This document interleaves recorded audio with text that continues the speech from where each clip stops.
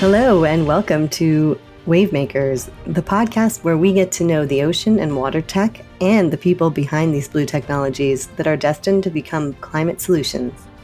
Hello, I'm Tamara Khan, your navigator through this listening voyage of blue tech on the American Shoreline Podcast Network.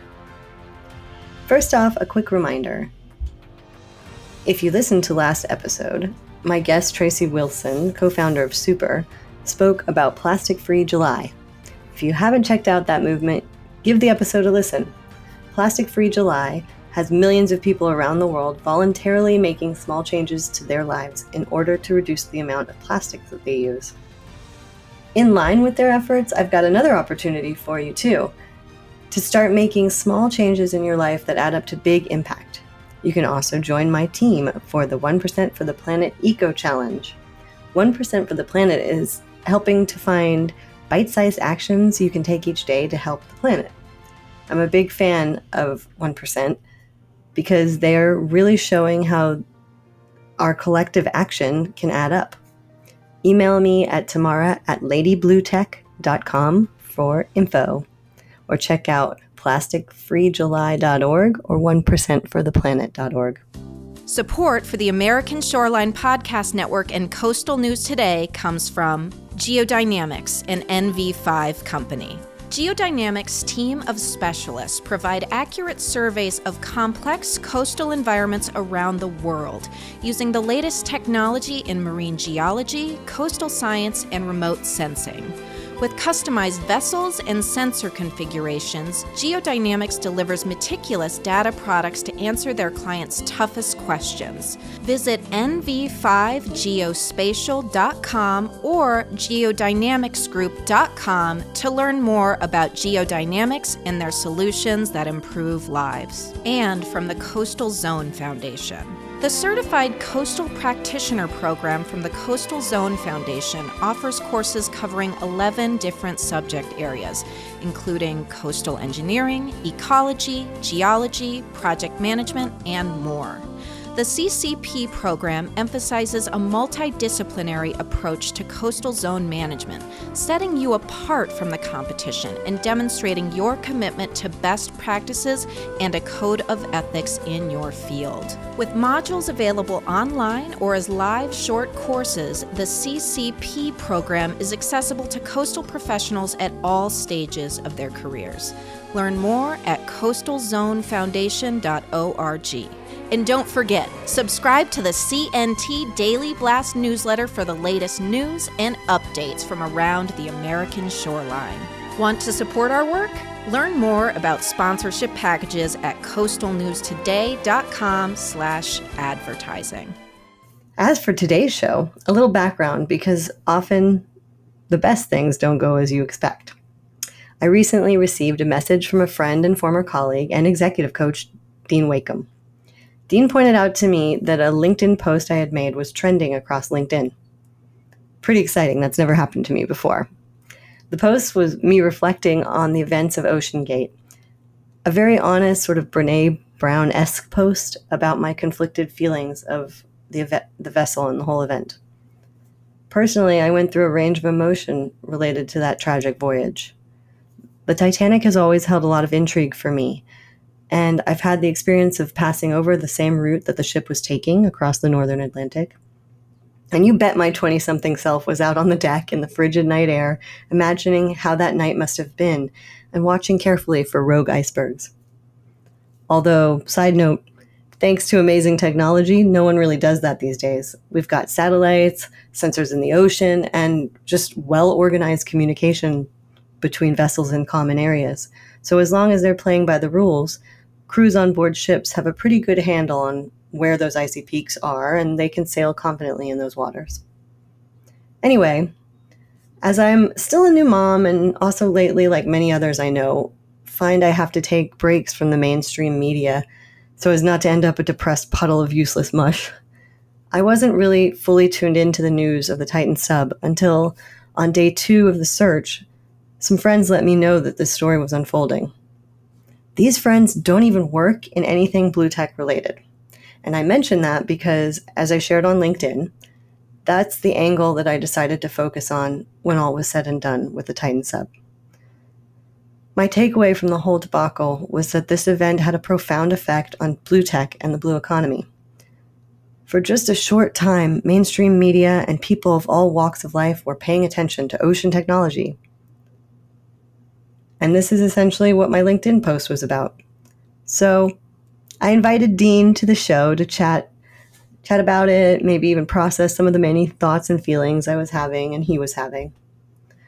But spoiler alert, our conversation went a completely different route. And I'm kind of glad it did, because one, has everyone heard enough about OceanGate yet? There's so much more to blue tech that's not upsetting. And two, this may be one of my favorite conversations thus far, as my guest and friend Dean Wakeham really speaks genuinely and so relatably about his unplanned course to working in blue tech, as well as lessons learned from failures while founding a blue tech company, and just how the world works in general. I hope you'll enjoy our conversation.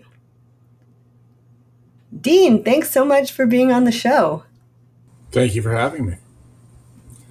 I'm really glad to get to sit down and chat with you. It's been a while, but please give us a little background on you. We always start here on the show with your origin story and where you came from and why you care about marine technology. So my origin story, I grew up in Orange County in Irvine, California. I went to Irvine High School and I never took biology. And because I never took biology, I wasn't going to be able to graduate from high school because I had not taken any life sciences. So I took a course called oceanology. Now, there's only one other place in the world that I ever heard of oceanology, which is Oceanology International, which you and I went to once a couple years back. At least I went once. You might have gone more than me. But oceanology was basically this ocean study, and it was a lot of very interesting ocean-related stuff. And I thought, man, this was really cool stuff. Like I grew up going to the beach. I mean, I was always at the beach. My mom had lived down in Corona del Mar before we bought a house in Irvine. And so my mom was like, every day go to the beach. I went to year-round school, so we had only a shorter summer, but then when everybody went back to school, then it was still fall and we were at the beach again. So I spent a lot of my life growing up at the beach, riding waves, boogie boarding, body surfing. I surfed for a little while. I stood up once, went across the face of a wave, and then I was done with surfing. I didn't need to do that anymore because that was way much harder than body surfing or boogie boarding. So, but anyway, so I'm in this oceanology course, and this guy, I never forget. It was kind of funny. But he was telling all these kids who are in high school, boys and girls, about swimming through a kelp forest.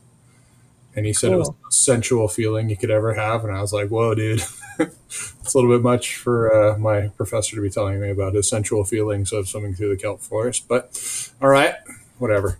So anyway, I ended up going to the Naval Academy. I graduated high school. I went to the Naval Academy, and I didn't really know what I wanted to major in. My goal was to go to the Naval Academy, and so I went, and I was there, and I was like, I think general science seems interesting. I can study a lot of different things. And I was talking to this guy who'd also grown up in Orange County. He was a couple of years ahead of me. He was like, you just pick a major, because if you fail out of the major, then you can go into general science, but nobody goes right into general science. But just pick something that you think is interesting. I'm like, oh, I did this oceanology course. That was cool. So I'm going to be an oceanography major.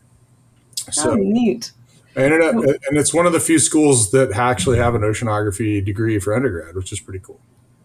The Naval Academy, that is? Yep. I mean, that makes a lot of sense, of course.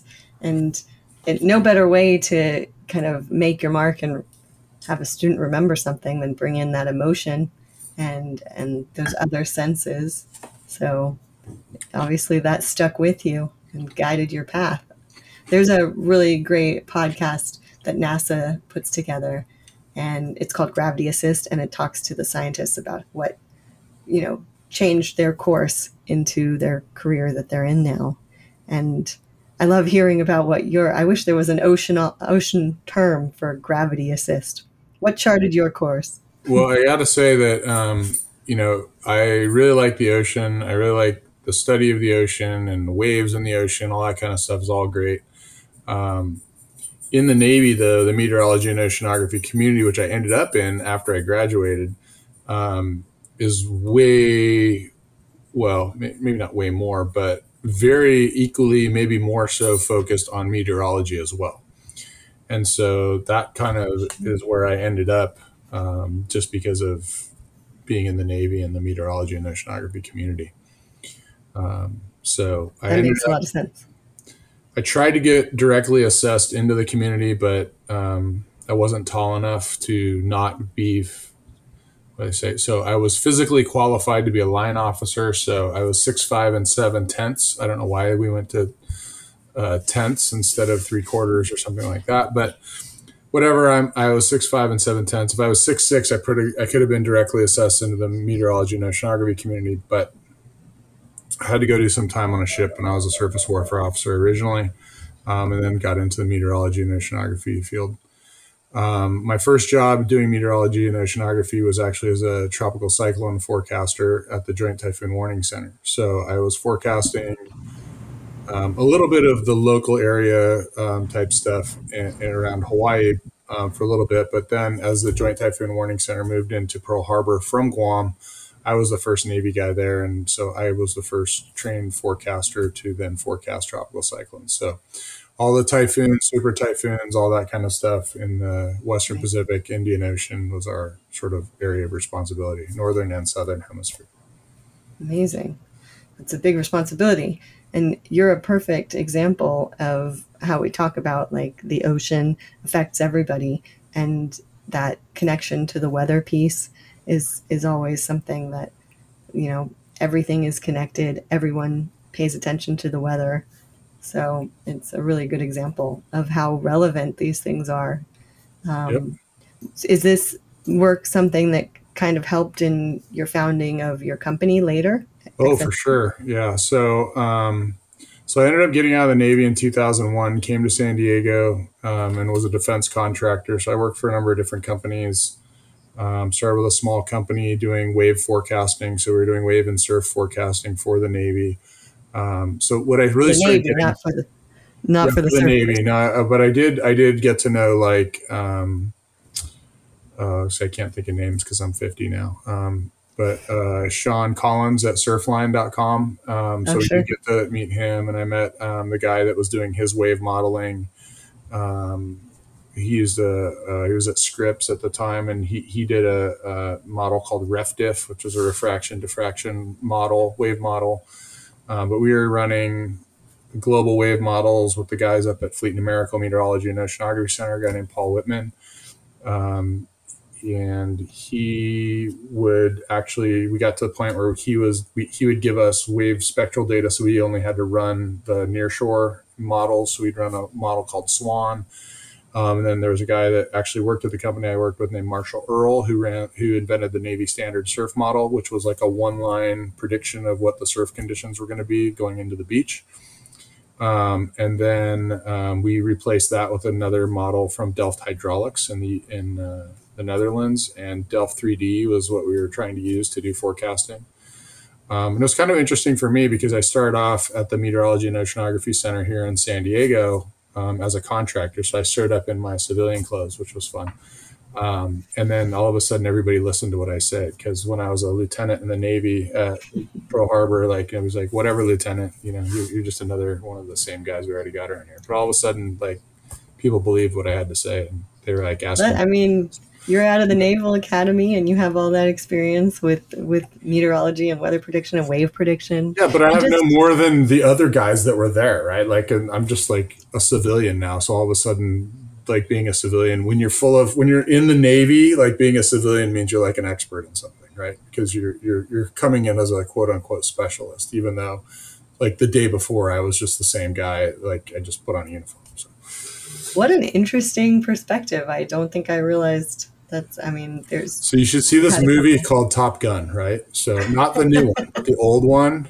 And remember that Charlie was the civilian expert, and not just stealing Tom Cruise's heart, but also, she was like the expert on all the jets and all that kind of stuff, and Soviet era, weapons and all that kind of stuff. So, that's sort of the thing. The military has all these people who are good at warfighting, but then they have other experts who come in to do other things. Dean, I really like that perspective, to bring in the fact that, yeah, Charlie was hot, but there was something more to her, and that's important. So me, I'm equally hot. So, Well, you do have the stature, I'll give you that, obviously. So just also to backtrack for a moment, for those who don't know, you mentioned Surfline, and that's yet another example of how every day, the ocean and data that goes into predicting things is useful in San Diego.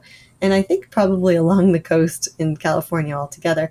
Surfline is like a go-to for surfers to check. You can call a phone number and you can go to the website and make sure you know when the best waves are for you, whether you're a beginner, a kook, or you're an advanced surfer. You know where to go and when to go. So it's pretty clutch. Well, let's get back on track. So that's right. So XST, founding your own startup, using all that experience. So but if you even going back to like Surfline, that idea of predictive analytics, and there's another guy that I met along the way who had a company called Coastal Comms, and Coastal Comms was putting up cameras all around Australia. As a matter of fact, they had, as I understand it, a life-saving contract to actually put cameras up at every beach in Australia. So the entire coastline of Australia at one point was supposed to be, covered by these cameras.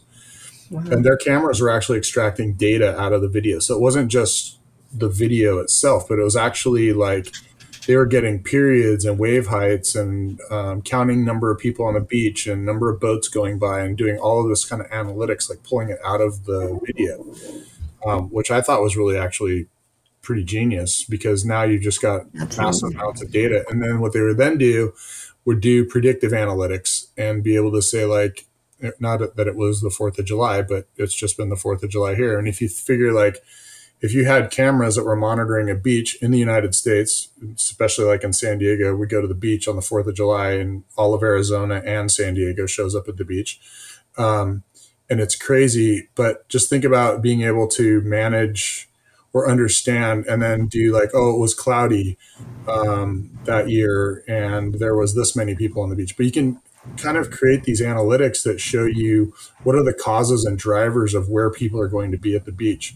And so by doing this monitoring, they were able to then kind of look at all of these different things and be able to say, like, hey, that beach over there, there's not a lifeguard there today, but last 4th of July, there was 6 people that kept going out over there and they were jumping off of a cliff into the water. We need to send a boat by there on a more regular basis or something. So it was actually kind of doing resource allocation based on those data sets that they're generating. I love that. I can see that. Even for plastic and waste, like if you know where the spots are that have the most litter that ends up in the ocean, you could address those and prioritize resources to those places. So it works on a lot of levels. Yep. And so so when I started XST, we'd had a little project that we got some money from the government to do, to actually do like a proof of concept with of looking at waves. And we wanted to be able to predict how big the surf was going to be using these Coastal Comms cameras. And this was at a company before I started my own company. So we looked at the surf, but then a lot of the surf in San Diego, especially in the summertime, is generated in the Southern Hemisphere. So there's a good time that it takes. It takes a week or two for the surf to traverse the ocean and then show up at the beach in Southern California. So we were trying to look at, like, well, there was a storm. What did it generate? Oh, it might have had a fetch that was going to shoot waves towards us. Okay, so let's look at that. And then where are the buoys that we can see where that surf or that swell comes through? And do we see it there? And then as you create all these time series, you can kind of put that together and say, like, oh, well, in 3 days, there's going to be 6-foot waves at, Wind and Sea Beach. And that's the place where people are going to want to be there to be surfing. And if you could do that accurately, then you could, the surfers might pay for that, right? But think of it for anything. Like, it doesn't necessarily matter. That's just one aspect. You could look at this from all kinds of different things, just about how you collect data and then, relate data to other things. So whatever you need. I know that reminds me of Walter Monk, who is a famous American oceanographer who also worked at Scripps Institution of Oceanography, and figured out those waves and how they were going to travel across the Pacific, and helped us at wartime. And there's a really great free video on YouTube called Waves Across the Ocean if anybody's interested in learning a little bit more about Walter Monk's work. He was a phenomenal oceanographer and very well known in this circle. So applying all that data and turning it into knowledge is kind of where your expertise was, huh? Yeah, so I ended up getting a contract through the Office of Naval Research through Code 30, which was expeditionary warfare, but they had an expeditionary warfare Navy tactical cloud project topic where I put in a proposal for a project. And basically, the other piece of a lot of this is numerical weather prediction. So AI is like this huge thing right now, and generative AI, and people type in a question and the AI like reads a whole bunch of documents and then it sends you back an answer, and it's pretty cool. And you can ask it 5 times, it'll give you 5 different answers, more or less the same theme. But in oceanography and meteorology, we have weather prediction capabilities that are based in physics. So when we want to predict what the weather is going to be, we have models that are run on supercomputers, and they will look at a global model. You can look at a regional model. You can look at all of this. So this kind of ties back into my wave forecasting. When I first got out of the Navy, we were looking at nesting down models to get to higher resolution forecasts for the areas that we were interested in. But there's a whole bunch of these models, and they run them at the Navy runs models, the Air Force runs models, NOAA runs models, the Japanese Meteorological Agency runs models, the UK Met Office runs models. There's just models being run all over the place. Even in San Diego Gas and Electric here in San Diego, they have their own weather model that they run with 187 or so observation stations to help initialize that weather model. And then they're doing fire weather with that, right? So there's just, it's not just governments, it's industries running weather models, and it's available for anybody to run. And these weather models, go ahead. So we actually, in my past work with electromagnetic surveys, of course, we were on offshore vessels and doing some pretty complicated work from the ship into the ocean. So we were monitoring those. We actually paid a service for those models so that we could predict when we'd be able to continue our operations and when we'd have to pause for weather and waves that were too large because they didn't meet our health and safety standards. Sure, exactly right. So, and that's the same thing with the military. Like if you're going to go launch aircraft off of a ship, the weather has to be right. If you're going to launch Marines in amphibious vehicles off of a ship, the waves have to be right. Like you can't just go and do it just because you want to. So there's this aspect of planning and resource allocation that goes into all of this stuff, which the other problem you run into is every one of those models that exist are sort of purposefully driven and tuned to specific factors. So I'm not saying that NOAA does this. I think NOAA really does try hard to make a good model all over the world, but who's going to complain about NOAA's model most? Probably the people in the United States. So if NOAA's model is not predicting well over Mongolia, there's probably not going to be a whole lot of people complaining about how crappy NOAA's model is over Mongolia. So whatever NOAA's doing, if they're interested in making sure their constituencies are right, they can give up capability in other parts of the world, but the places in the world where Americans are, that's where they want to make sure that their stuff's tuned. Similarly, the Navy's global models, they run well over the ocean because guess what? The Navy operates on the ocean. The Air Force models tend to be really good in high resolution places like, I don't know, in the desert, in the Middle East, say, maybe. But everybody's got an interest for where they want their model to be accurate, and they may have to give up accuracy in other places. Sure. So the problem then becomes is like, if you just say like, hey, I want to go golfing this weekend, I just want to know what the weather is, which model should you be using? Which one should you use? Should you use IBM? Should you use the Weather Channel, which is IBM? Should you use the Navy's? Should you use NOAA's? All of these different organizations are running models. So our thought was, can we take all of these models and evaluate these models to how well they're doing over the course of a forecast period? And these forecasts are only for, mostly kind of start falling apart about 2 weeks out. So we're not doing like climate forecasts. We're not like saying, next year the weather is going to be whatever, and soybeans are going to, have to be harvested early or something like that. We're not doing that. We weren't doing those kind of predictions. We were kind of doing operational predictions to be able to say, like, in the next 2 weeks, you might not want to go put your small boats in the water because where you're going to be, the waves are going to be too high. That might be a good time to do maintenance on your small boats instead of, trying to drive them around in the big waves and breaking them. Or aviation things or training exercises or whatever. So the idea was, if we could get all of these models, evaluate them. And then the other interesting aspect of it was, because the Navy is out at a tactical edge, it's hard to get data out to them. And you don't necessarily need to send all the models out to them. You just want to send what they need, right? Because weather in its own right or meteorology and oceanography in its own right is interesting to the people who are running models and doing all that kind of thing. But the other people it affects them, but they don't really care about it, right? Yeah. So on one hand, like in your example you're talking about, you've got this operation that you're planning and trying to get this thing done. Do you really care if the waves are 6.73 feet or 6.24 feet?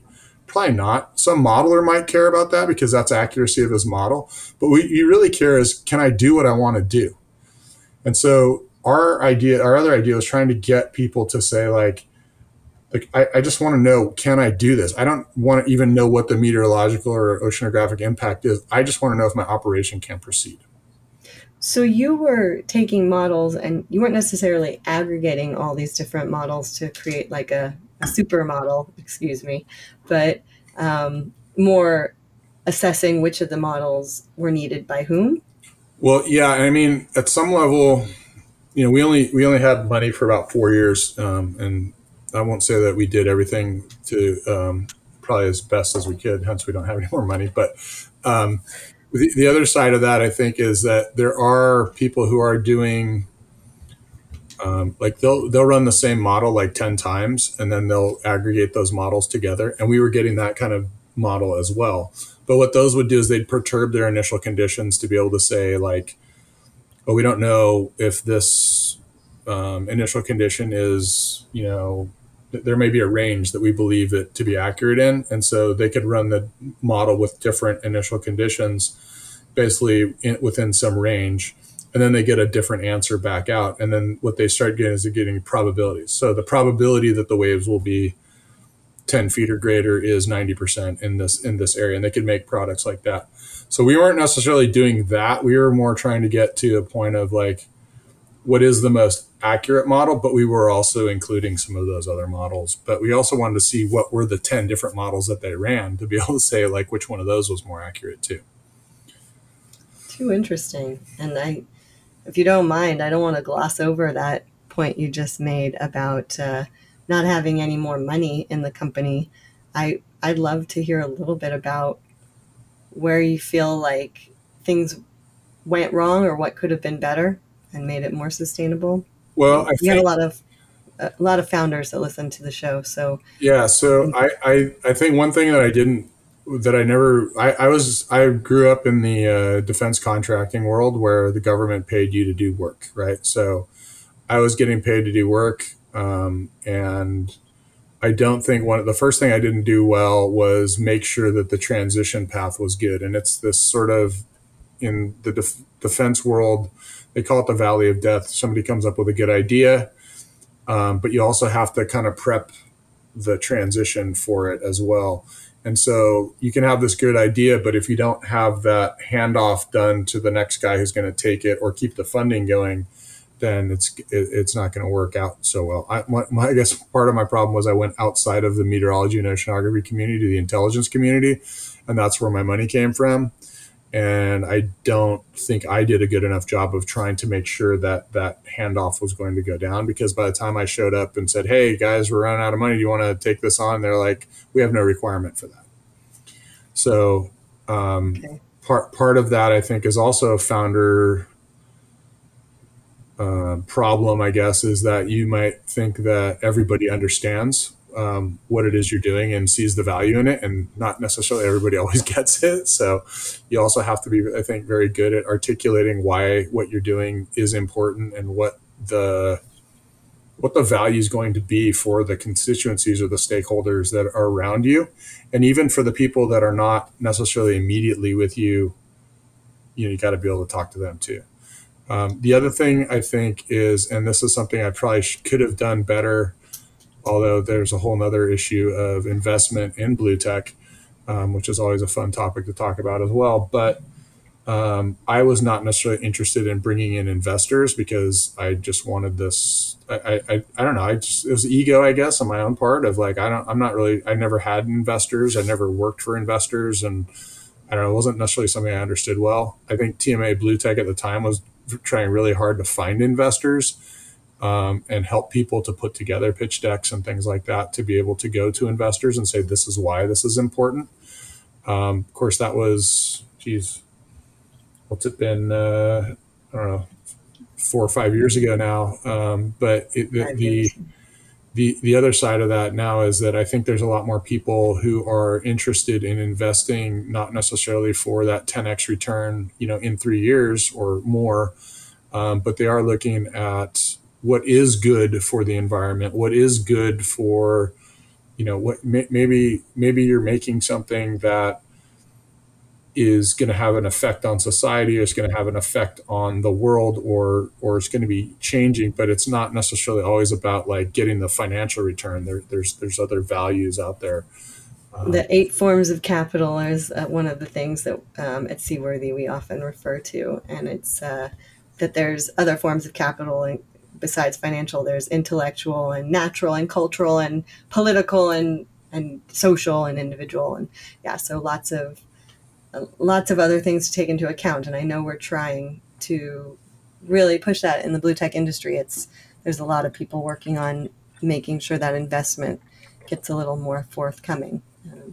But yeah, Dean, I have to say thank you for being so open and honest and bearing your soul about what you learned there. That's so important and so helpful. Well, I mean, I think it doesn't. It's not always somebody else's fault, right? There's two parts to every relationship, and the ones that don't work, it's not always just because one person or one entity did one thing, right? There's plenty of blame to go around, so I take my share of that blame. But yeah. So validating your market and making sure you have that pipeline, and you know what's coming, and you know what your customer base looks like and needs, or who might be your next customer base. I mean, well, I think that my experience even in DoD contracting was a lot of R&D stuff, and so like when you're doing R&D, you're kind of going from like demonstration to demonstration, and you're not necessarily always thinking about like, well, what's the long-term product? How are we going to maintain this? Is it a service, or what are we going to do? As far as like, how are we going to provide people, updates, or how are we going to fix things or whatever? Are we going to get paid to do that every time it's needed? Or are we going to be like, think about like, the good example I think is open source versus commercial software. And like open source software, you can go and get it for free and you can build something, but to maintain it, you've built this kind of one-off specific thing. Now people are going to have to pay you to maintain it for the longer term, which is cool. And it's a good revenue model to keep. But if they don't want your thing anymore, then it all goes away. Whereas if you got somebody like Microsoft or Esri or some of these big companies that have a license fee, all these people pay this license fee for them. They get that stuff, and then they're pushing you out updates all the time. And those updates are coming all the time. So they're basically sort of taking the fact that they've sold off all these licenses and now they're maintaining their software that way, versus like if you're doing something open source, you got like one customer who's paying for all of it, and that can be a little bit more challenging. Even though it might be less expensive up front, it might be more expensive in the long run. I'm not saying it's always the case, because I think depending on what your thing is, a commercial product versus an open source product, there's different values in both of them. But it just becomes one of those things where you kind of got to understand what your model is going to be, so that you have the right people and they understand what is expected, so that you're going to continue on with what you got. That's right. Figuring out your model and then filling the gaps in your team. And these are pearls of wisdom for anyone starting a company, because it is really hard, especially as a brand new startup. You're just trying to make it in the beginning, and Sure. you to have time to be thinking that far down the line is not easy. So. And I would say, like, when my company was out of money, I'm not a software engineer. I have all kinds of great software engineering ideas, but I always need other people to implement them for me. And so one of the things as that company started to go down was I wanted to then have a company where I didn't have to rely on necessarily other people, and I want to be able to use my own talents. So that's why I got into management consulting and executive coaching now. But one of the things that I think that I've learned in that journey of getting into that is making sure that you have, at some point, you're going to have to get money, right? So whether you're doing anything that anybody will pay you to do, that's where a lot of small companies kind of start off. But eventually you kind of got to get to your niche, and your niche has got to be defined. And that's going to be the stuff that you're going to do and the stuff that you're not going to do. Because if you continue just spreading yourself all over the place, trying to do a little bit here and a little bit there, a little bit there, I liken it to like putting your finger in the dam, right? Like you're trying to keep all the leaks in and all plugged up, and eventually you run out of fingers and toes. And so you just gotta, like, I think if you focus and be the best at whatever your niche is, then that seems to be a better way to go.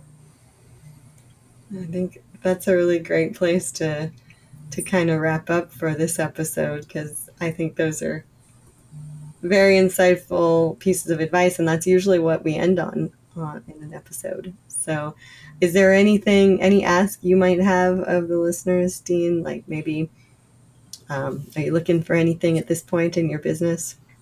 No, I'm always just looking to help people. I mean, that's my main business, whether that's help your company, help yourself. You want to work on yourself, work on your company. That's what I'm out here for. My company is called TaxShip. Our website's taxship.com, and you can reach me there. I'll make sure to link that in the description, the show description as well. So for now, thanks very much, Dean, for being on the show. This was such an interesting conversation. I have a feeling we will have follow-up ones. All right, sounds good. And someday we'll talk about OceanGate. Yes, exactly. Thanks very much to the listeners for tuning in, and also to ASPN for producing the show. We'll see you next month on Wavemakers.